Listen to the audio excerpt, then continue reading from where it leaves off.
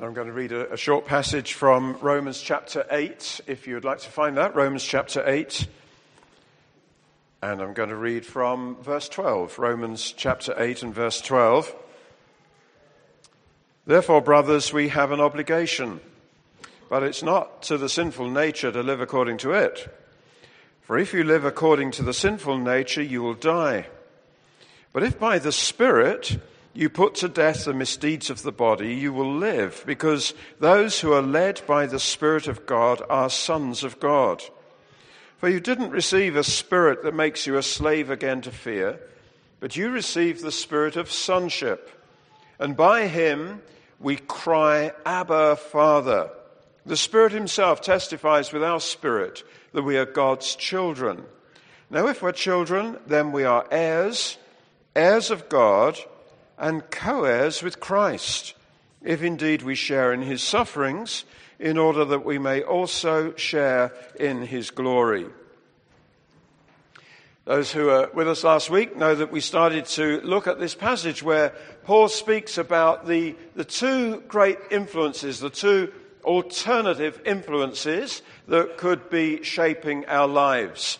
In this version here, it refers to the sinful nature. A better way of translating that would be the flesh. And by that it means just godlessness, the influence of godlessness. There's either the flesh or the spirit. And so the question we looked at last week was, who's pulling your strings? The flesh or the spirit? Now in this passage that we've just read, Paul goes on to develop the idea of what it means to be influenced by the Spirit of God. So what does God's Spirit do? What does it mean to be in the Spirit or to be filled with the Spirit? What's the evidence? What's the evidence this morning as we're here in this building? What's the evidence here that the Spirit of God is working? Now some people would instinctively say they're looking for visible things to happen. Physical reactions. Maybe if someone shook a little bit, or maybe if one or two people fell over, we'd say, hey, the Spirit is moving. Well, that could be true. But let's look at what Paul says here about evidences of the activity of the Spirit. Let's see what he has to say. What does the Spirit do? Well, he refers, first of all, in this passage that we've looked at, verses 12 onwards, to putting to death or mortifying. Verse 13, if you live according to the flesh, you'll die.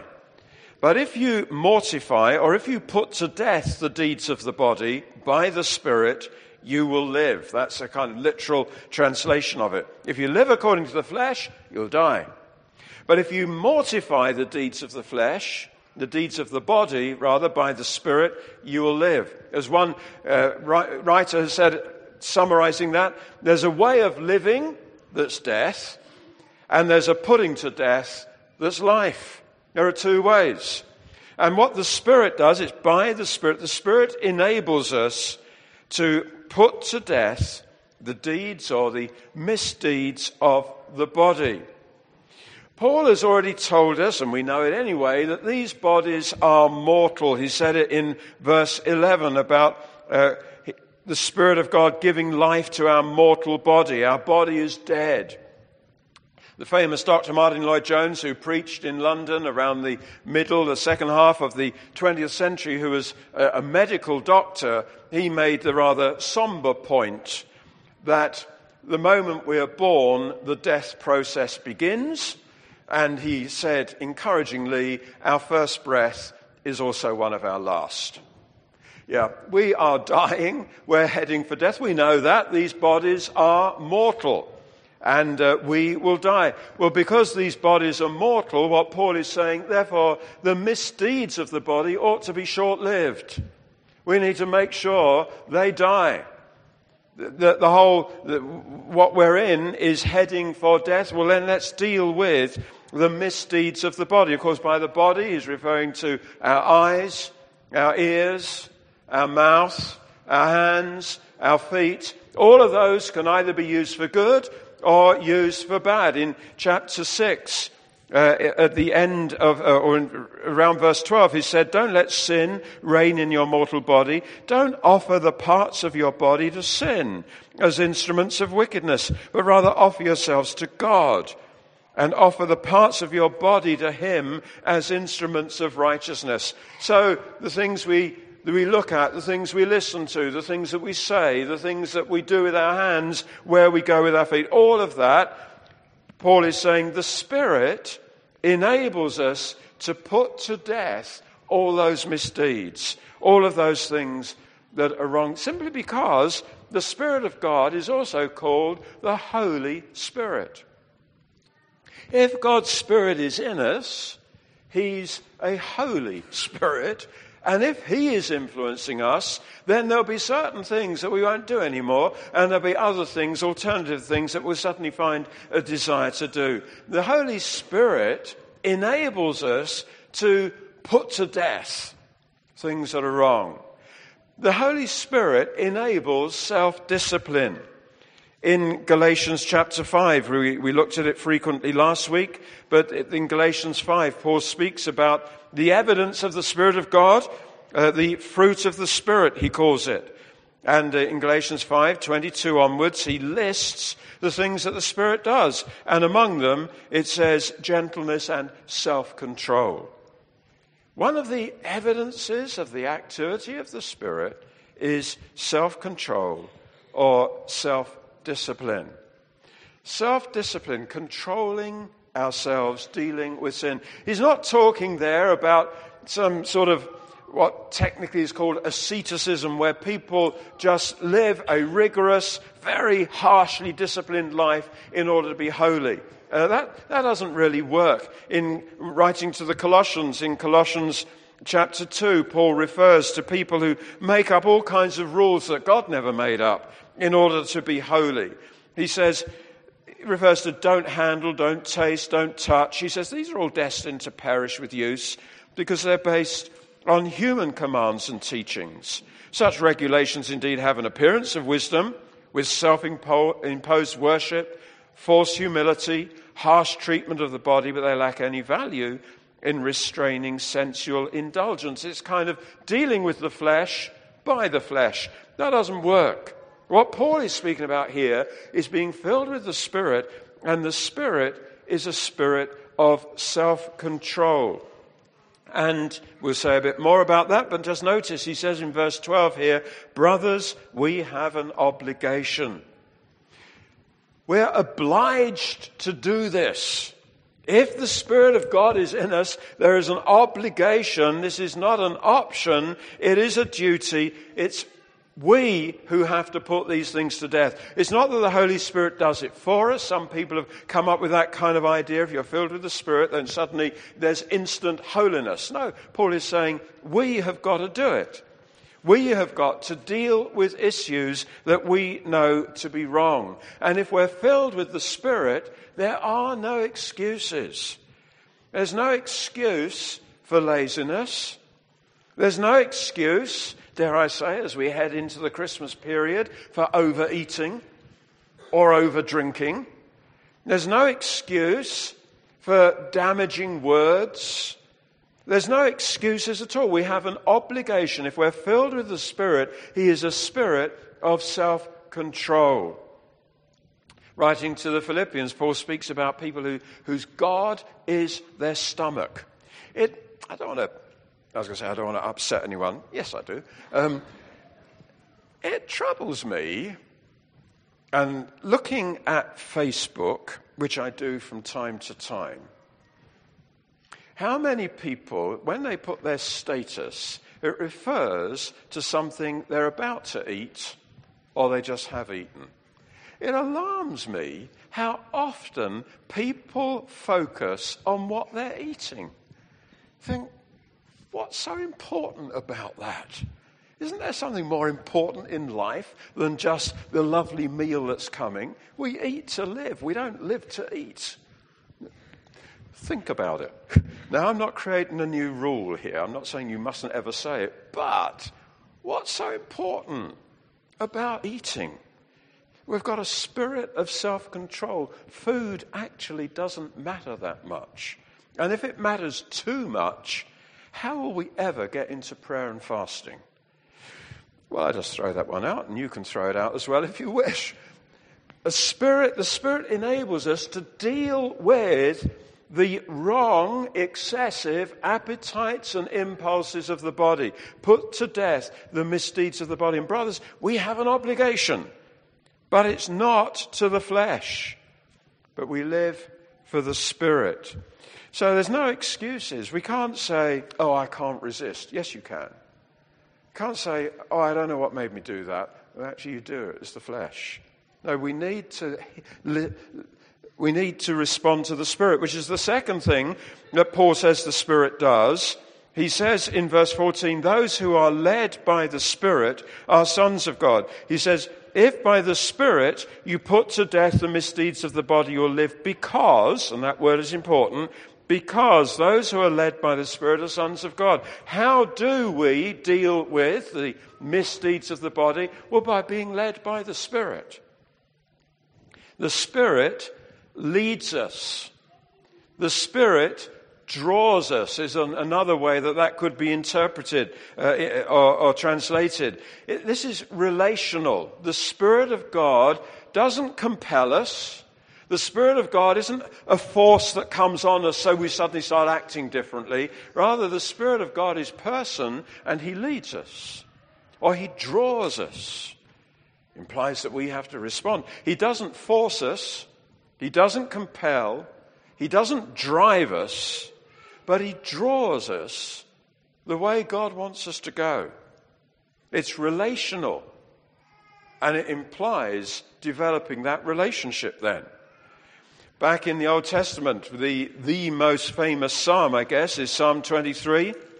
And in Psalm 23, verse 3, David says, he restores my soul. He guides me in paths of righteousness for his name's sake. Or he leads me in paths of righteousness. That's what the Holy Spirit does. He leads us. Those who are led by the Spirit are sons of God. So he leads us, he guides us into paths of righteousness. What kind of paths does he like? Well, obviously, as paths of righteousness. He will draw us away from some things. And he will draw us towards other things. It's not laws now, it's not rules. It's the Holy Spirit leading us. Sons of God, children of God, are indwelt by the Spirit and they're being led. They're being drawn. So away from... If you've walked with God for any length of time, you will know that there are things you used to do and you think, I just don't do that anymore. Somehow it doesn't appeal anymore. Of time, you will know that there are things you used to do and you think, I just don't do that anymore. Somehow it doesn't appeal anymore. And we can't understand how once we were so kind of taken up with something and now it's lost its appeal. Well, it's the Spirit drawing. The Spirit leading us on. We heard that word, leading us on to maturity. There'll be childish things, childish behavior. He draws us. He leads us. And things that once appealed don't appeal anymore. Drawn away from and drawn towards. He leads us in paths of righteousness. As we respond to his leading, we'll find he also leads us into truth. In John chapter 16, Jesus is preparing his friends for his imminent departure. They don't realize what's about to happen. He's preparing them, but he's telling them he's not going to leave them on their own. He's going to send his Spirit, and they don't understand really what he's talking about. They're going to understand it later on. But as he's preparing them, he says, John 16, verse 13, when he, the Spirit of truth, comes, he will guide you into all truth. He will guide you into truth. If we're led by the Spirit, we're led away from false ways of thinking.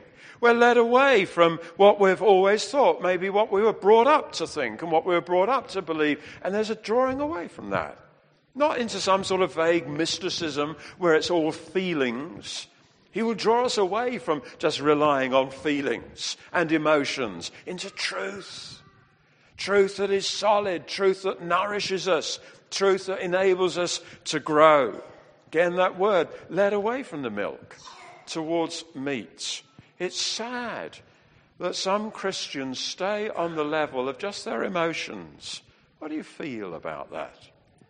How does that make you feel?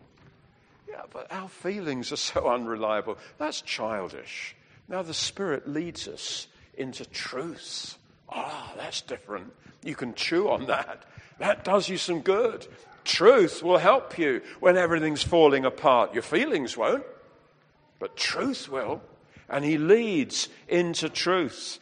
And then Jesus goes on in that passage in John 16 to say something else the Holy Spirit will lead us into.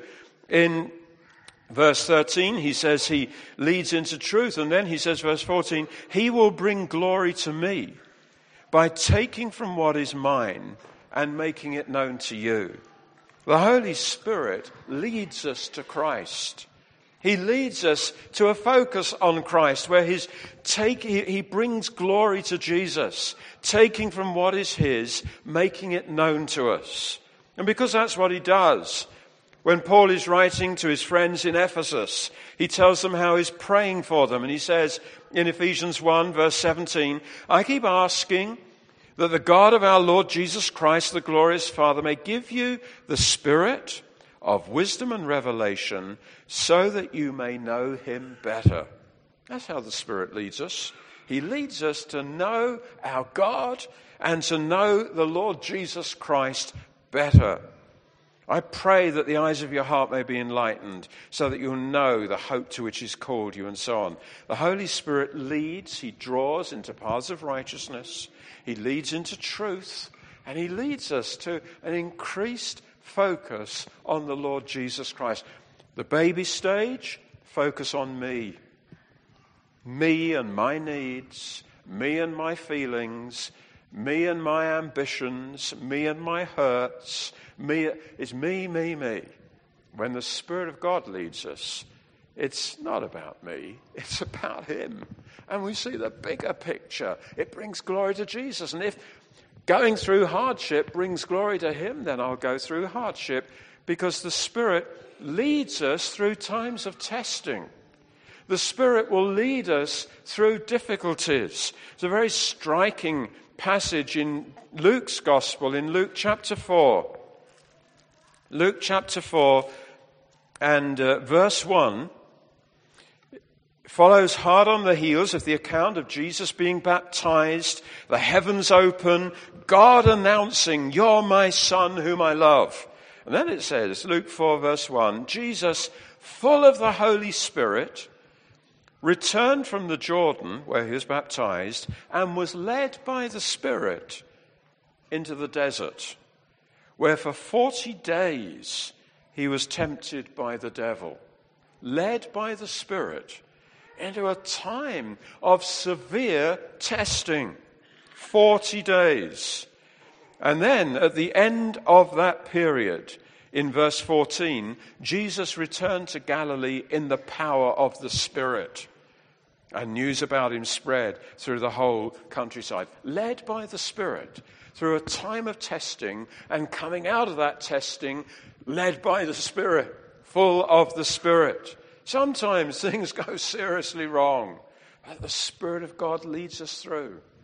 Leads me in paths of righteousness. Though I go through the valley of the shadow of death, he's leading. He's there. The Spirit of God brings us through. So we come out the other side of it, full of the Spirit, still pressing on with God.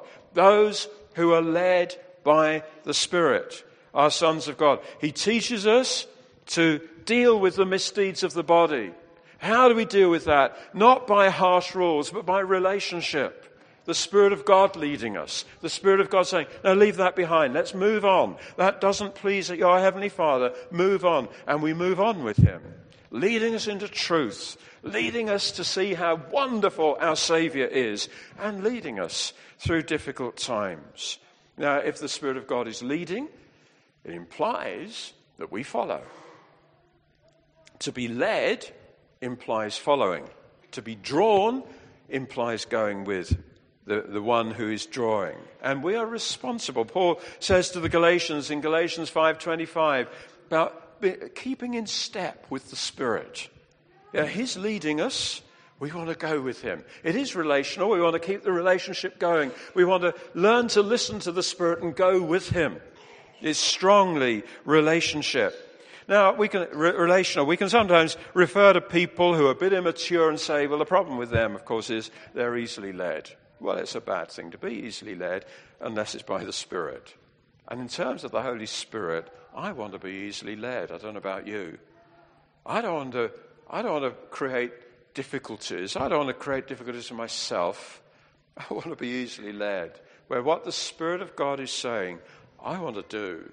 Where he's prompting, I want to go. When he's saying, no, don't do that, I don't want to do that. To be very responsive. Again, back in the Psalms, in Psalm 32. Psalm 32 and verse 8, it refers to this being easily led or not. Psalm 32, verse 8, God says, I will instruct you and teach you in the way you should go. I will counsel you and watch over you. Don't be like the horse or the mule that have no understanding but must be controlled by bit and bridle, or they won't come to you. There's two ways. Either God saying, I'll instruct you. Say, yes, I heard you. Or the horse or the mule controlled with a bit and a bridle. I don't want to be like that. I want to be easily led. How about you? So I want to do what God says. Don't want to argue. I want to be ever so responsive. So the Holy Spirit mortifies things in our lives that are wrong. He leads us, and then it goes on to say that he assures us. Verse 16 here in Romans 8, the Spirit himself testifies with our spirit that we are God's children. An inner assuring voice that we are sons of God, that we belong to God. It's one of the primary roles of the Holy Spirit to assure us that we're God's. Now, from time to time, we encounter people who aren't sure that they belong to God.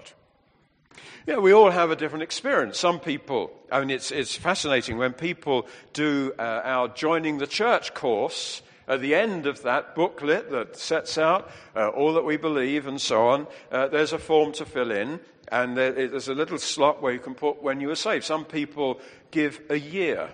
Sometimes people put a date, a precise date, and the time of day, would you believe? The hour and the minutes after. Some people know precisely when they were saved. Other people, vague time. And some people will say, well, there's no particular time. I grew up in a Christian family. I've kind of always believed. And then sometimes it's people like that, not always, but sometimes it's people like that who will then express doubts. Maybe something happens and they say, I don't know whether I'm a Christian. What do we do with that? If someone was telling you about a persistent pain they had in their body, for example, if someone was saying to you, maybe a man of a certain age is telling you he gets persistent sharp pains in his chest, you would probably say, check it out. You need to go to a doctor. Now, if it's not anything, fine, but it just might be. Because better be safe than sorry. So you'd say, check it out. So if someone's got health problems, health worries, we'd say it's important to check it out. If someone's got salvation worries, that they're not really sure they're saved, all too often, well-intentioned, but I'd say very foolish Christians try to reassure. Oh, I'm sure you're saved. Why? How can you be sure anyone else is saved? The only way we can be sure we're saved is the Spirit himself testifies with our spirit that we're God's children. If someone's got concerns about whether or not they're saved, never reassure them. I would say to anyone here who is, and I'll say this as tenderly and gently as I can, if you have doubts about whether you're born again, don't be reassured by anyone else. Don't listen to anyone else. And I mean that. Don't listen to any well-intentioned but foolish Christian who tries to reassure you. If you've got doubts, check it out. Because health issues could mean, well, something goes seriously wrong, and we don't want that to happen. Salvation issues, we're talking about eternity here. We're talking about, we don't want to take risks. If you don't know whether you're saved, I'd love to have a chat with you and bring you to a place, help you to come to a place where maybe today you know you're born again. Because if you have never repented, and if you have actually never put your faith in the Lord Jesus Christ, why not today? And if you do that today, then you know you're saved. Don't take risks. Don't just listen to people saying, oh, you're a very nice person, I'm sure you're a Christian. That's rubbish. We need to be born again. And here it says the Spirit testifies with our spirit we're God's children. Oh, that's wonderful. I don't need anyone to tell me because the Spirit of God is telling me. If we belong to him, we don't rely on other people's opinions. They may be valid or not. No, we've got an opinion here that really matters. God's saying we belong to him. The inner assurance that we are God's children because we've received, it says in verse 15, the spirit of sonship. This translation says better, the spirit of adoption. We have been adopted into God's family. When Paul is writing, he's writing to Rome. He knows all about the custom in Rome. And adoption there meant it was a privilege for a wealthy family to adopt a young man out of maybe an impoverished background, adopt him into the family, and he would have the full rights of sons. All previous debts cancelled. He's now in a good family, and he's there forever as a son, adopted. It was a privilege. It didn't mean you were orphaned or rejected. It meant you were accepted. Someone has chosen you, said, out of that background, I'm bringing you into a whole new situation. That's the image that Paul is using there. And he says, we've received the spirit of adoption. We're not natural sons, but we've been adopted as sons. We have become the children of God, sons of God. And that is something that is now. We are now the sons of God. That's how John puts it, for example, in 1 John chapter 3, when he enthuses about this. He says, how great is the love the Father has lavished on us, that we should be called children of God. And that's what we are. He goes on to say, dear friends, now we are children of God, and what we will be has not yet been made known, but we know that when he appears we shall be like him. So he's speaking about a present reality and a future hope, which is how Paul puts it here. We now have the spirit of sonship. By him we cry, Abba, Father. And then he goes on to say, and if we're children, we're heirs. There are glorious, incredibly wonderful future prospects. And not just heirs, but it goes beyond that, joint heirs with Christ. All that the Son of God stands to receive, we're in him. And we're going to share in that with him. Which is why we call ourselves sons of God. And some of you, half of you at least, will say, no, daughters of God. No, actually, there's something important about this. Not just children, but sons of God. Because we're in the Son. We're in Jesus, the Son of God. And so we share in that, heirs of God. That's now and it's future. So Paul says that we haven't received a spirit of slavery again to fear, or a spirit that makes us slaves again to fear. Do you remember way back in chapter 7? That was slavery. The good I want to do, I can't do. The things I don't want to do, that I do. What a wretched man I am. That's slavery. We haven't received that kind of spirit. We've received a spirit of adoption. And we're sons of God. The Holy Spirit assures us that that is true. We have this wonderful inner testimony. The Spirit of God testifying, agreeing with our spirit. We are God's children. And then the fourth thing that the Holy Spirit does, the last thing that Paul refers to here, the Spirit cries. Verse 15, by him we cry, Abba, Father. We cry, Father, or Abba, Father. The word Abba, a term of family, of intimacy, also of great respect. But by the Spirit, we cry, Father. My sister was reminding me, I saw her yesterday, and she was reminding me of something that happened when we were both young. I'm not sure if I was there when this happened. I can't remember it, but she was referring to a time when she was playing with another family, the children of another family. They were all playing together. They were young. They were running around. She was running around with them, and whatever they were doing, she was doing. She was part of this group running around. And just enjoying it, losing herself in the fun of it. And then as they're playing around, this other family with my sister there, their father appears. And they ran towards him. She runs with them because she's with that group. And they shout out, Daddy! And she finds herself saying the same because she's with them. And suddenly realized, and she's so embarrassed and thinking, I hope no one heard me. She's just kind of caught up in it with all these other children. By him, we cry, Father, and he is. He is our Father. He really is. And we don't think, I hope no one heard me. We cry it. We shout, Father, because he is. It's not someone else's Father and not ours. He's our Father. We've received the Spirit of adoption, and by him we shout, Father. And he turns to us and owns us. We're his.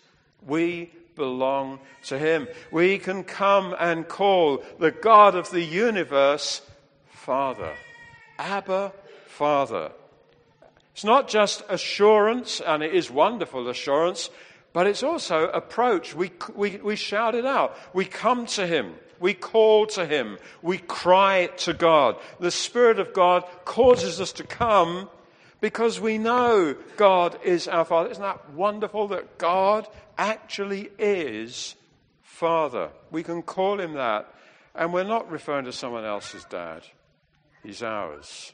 Our wonderful Father who owns us, who recognizes us, who turns to us, cares for us, provides for us, who loves us. By him we cry, Abba, Father. And the Spirit causes us to come and cry that. Not just to believe it, but to vocalize it. To actually come and cry, Father. We come with our requests. We come with our prayers. We come on behalf of other people. But we're coming to our Father. And that's the instinctive cry of someone who is filled with the Spirit. Father. I remember when, although I don't believe this is specifically talking about baptism in the Spirit, but I remember when I was baptized in the Spirit. And I know prior to that, and it was only afterwards I realized what had happened. Prior to being baptized in the Spirit, I'd been a Christian for years, and I'd prayed frequently. But how I would pray, I would tend to come before God and pray something like, Almighty God, and terms like that, which are wonderfully true. Well, what I realized after I'd been baptized in the Spirit, that I was just coming saying, Father, Father. And that became the characteristic way that I prayed, and I think I still do. Because the Spirit of God assures us, and through him we cry, Father. It's relationship, it's family, it's belonging. And he's a wonderful Father. When my sister went with that group and shouted with them, Daddy, he wasn't her daddy. She was so embarrassed, I hope no one heard me. But when we cry to God, he is our Father. And we don't care who heard us, because it's true, it's real. He owns us. We belong to him. The law that Paul was speaking about in previous chapters brought condemnation, sense of failure, self-disgust even. What a wretched man I am. But the Spirit of God brings us into something new where there is no condemnation, where sin is faced and dealt with, punished at the cross when Jesus died. It's no longer against us. We're no longer labeled with it. Jesus identified with it. He died in our place. We now have his righteousness, no condemnation, and we've got confident access, not cringing away, what a wretched man I am, but Father, and he accepts us. We belong to him.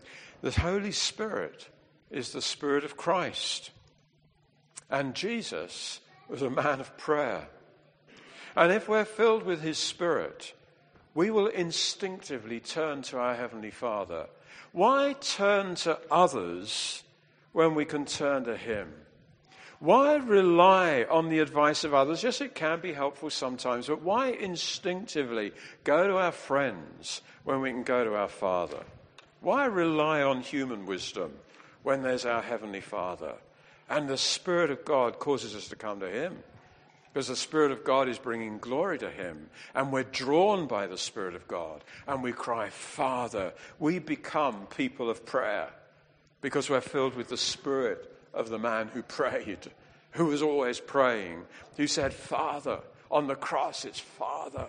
Always that. And we come with that same confidence. So what's the evidence of the activity of the Spirit? Well, as I said, some people would see that evidence in physical phenomena, as we would call it, manifestations, things happening physically, which may happen.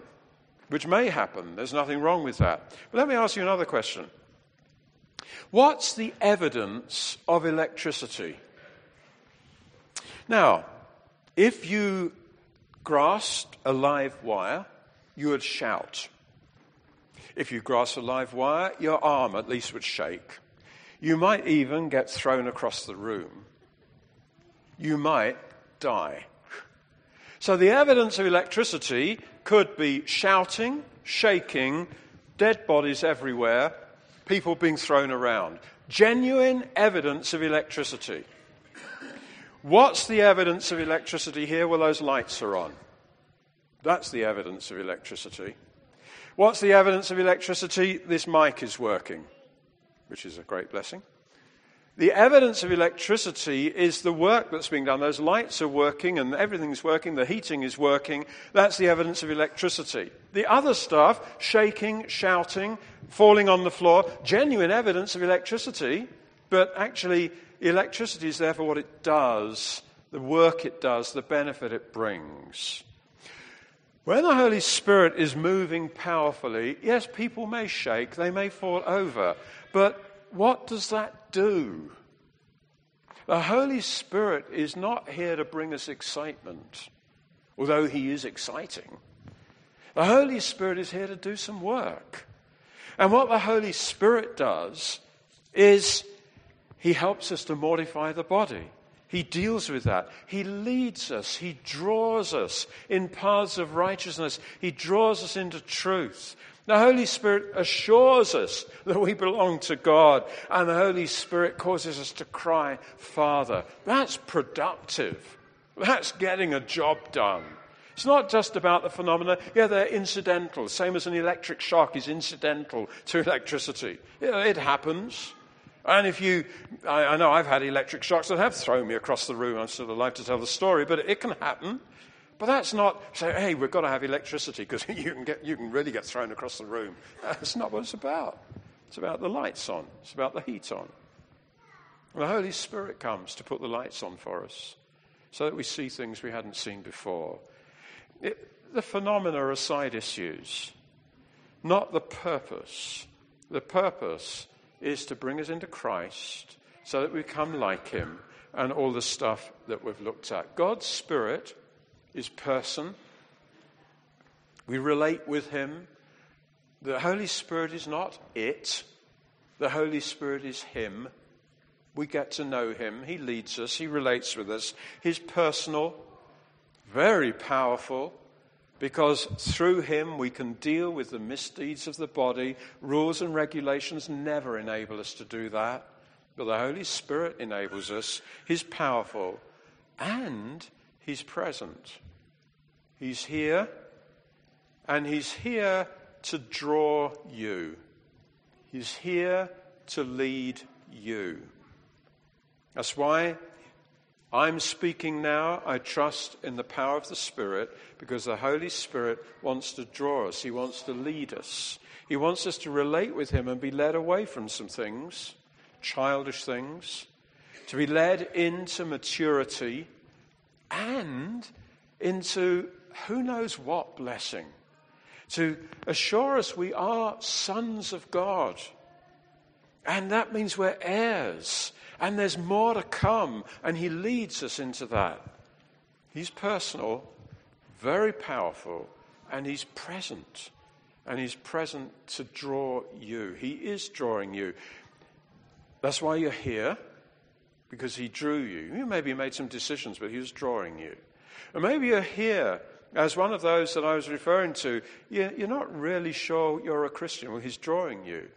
And he wants to draw you into assurance. He wants to draw you into certainty. Or maybe you've never even considered it. You've just come along for whatever reason. There's a need that drew you. And actually, you're being drawn to faith in the Lord Jesus Christ to get to know him and to come in to this whole wonderful realm. Let's pray.